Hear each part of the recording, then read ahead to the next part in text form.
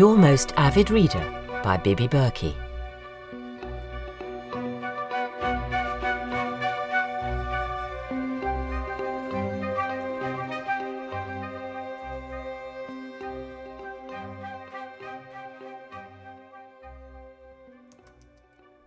Morning, Hilary.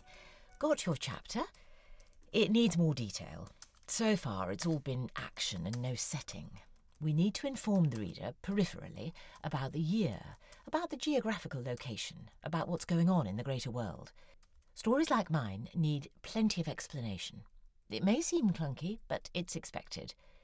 If we're going to enjoy any kind of credibility, then we have to hit them with historical fact. That's the way the Clement Street series goes. That's the way historical fiction goes. Also, where's the synopsis? It's very important. I take it that you have a plan and that you're not making it up as you go along. Of course, I ought to add. Thank you.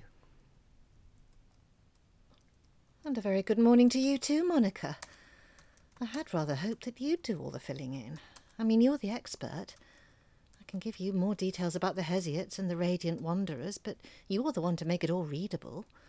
Also, I thought perhaps we would hit them with action first, set the scene, and then feed in the historical facts, probably by about chapter 4 or 5. Is that no good?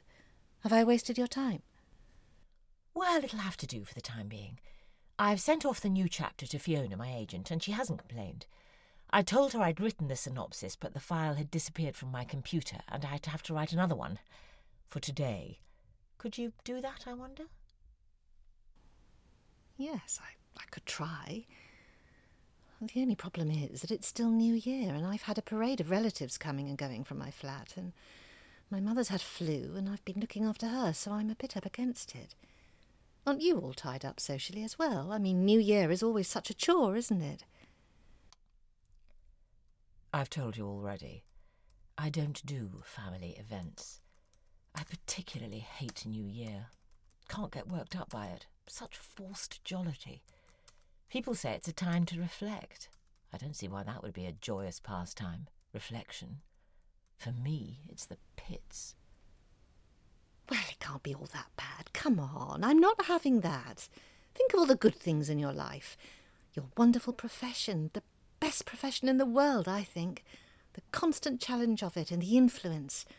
And then surely, if you reflect on, I don't know, your first marriage, the first time you were in love, your youth, your friendships, things like that, there must be good memories there, precious ones. Let me explain my first marriage, and maybe that will lay to rest your charmingly buoyant view of my past. I was married quite young, at 23, and I loved him desperately.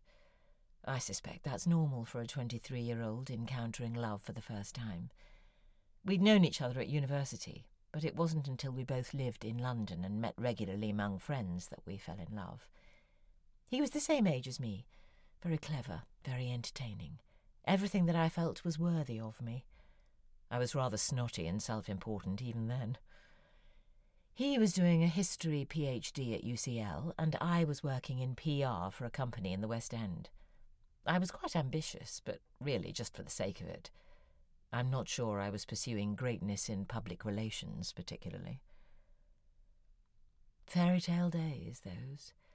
Handsome young intellectual for a husband, earning well at my own job, meeting interesting people, distant, warming thought of having children someday. I used to go and meet him and his friends at lunchtime in the university canteen. I liked to be with him. He belonged to me. I knew how much they loved his company, how some of his women friends wished they'd got there first. And for a while, that gave me a great sense of satisfaction. He loved me, not them. He married me. But one succumbs to jealousy rather easily at that age, don't you think? I started resenting the presence of his colleagues when I joined him for lunch. Why did they always have to be there? It seemed to me there was a preponderance of pretty little blondes, so sweet and so clever, like performing poodles. Their in-jokes and their academic references irritated me. They relished owning a part of him that I didn't. I started to wonder just how friendly some of those females were. I was certain they were making a play for him, shamelessly, in front of me, as though it were a challenge. I would accuse him, in a roundabout way, of being interested in other girls, and he always denied it. I'm afraid these regular confrontations got to him. It must have got him down, coming home from work each night to my sulking and my semi-accusations. I was young. You do and say some stupid things when you're young. I would say I lost some friends among my first husband's colleagues, but I doubt they ever felt much friendship towards me. Anyway, there's no point beating myself up about it.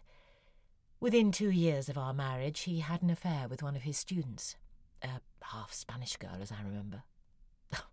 Who am I kidding? I'll never forget her.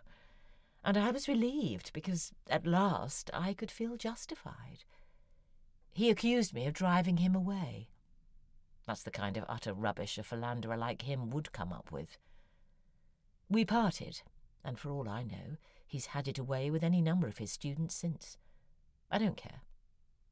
I moved to America, where I met a nice young publisher called Ryan, and we lived together until my divorce came through, and then got married at once. So, Happy New Year, me. You did ask. Whoa. Wow. I'm sorry I pried. What can I say? You'll have plenty for your autobiography, I suppose. You know, and there's no way I could know this, is there? But maybe he wasn't worthy of you. We give our love very freely when we're young and let loose on the world. Without making a bad call now and again, we wouldn't know what quality really was. Myself, I always railed against this learning process, but I'm all right with it now that all is well. I'm sorry New Year is so uncomfortable for you. Of course I'll do you a synopsis, but may I send you the next chapter first? It's in my head, you see. I have to get it out. Feel free, my dear. Who am I to argue with the creative process?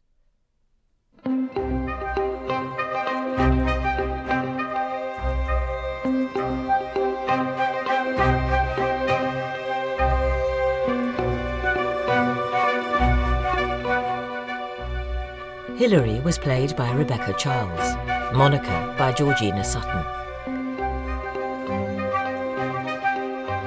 Your Most Avid Reader was written by Bibi Berkey, with sound editing by Mark Lingwood.